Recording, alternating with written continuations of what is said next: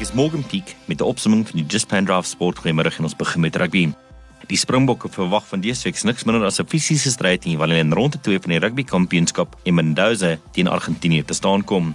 Saterdag het die Springbokke veldtog op 'n hoë noot afgeskop met 'n 34-21 sege oor die Pumas by Kings Park in Durban.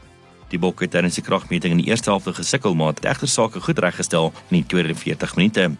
Die Bokke land vanaand in Buenos Aires en die breier Erasmus het aangedui dat daar veranderinge aan sy span sal wees.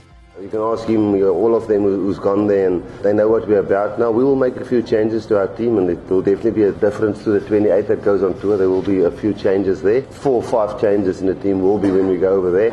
There's going to be a massive physical onslaught from their side. I know they're fuming and they want to get at us, so a totally different challenge. Saterdag gaan se kragmeting by Stadium Malvinas skop om 10:09 af. Oor na sokker. Bloemfontein Celtic het ontken dat hulle die verdediger Lorenzo Gordinho sal vrystel om na Kaizer Chiefs terug te keer. Dit is aangesien dat die ooreenkoms tussen die twee spanne sal verbreek.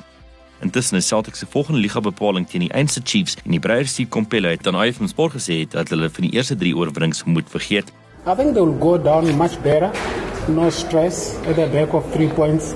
It's going to be sweet, and maybe a plus is that they are going to forget the sweetness and focus on the match. If you had this match in 3-4 days, they would still be thinking that no, we won, and as a result the next one. So the memory is going to be wiped. We're going to start from scratch. Die kragmeting by die EMB stadion vind op 29 Augustus plaas.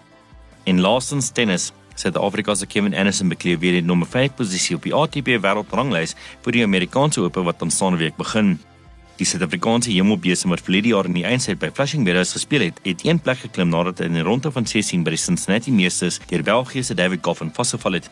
Sy vertoning was egter goed genoeg geweest om in die wedloop te bly vir die top 8 ATP wêreldkampioenskap aan die einde van die seisoen.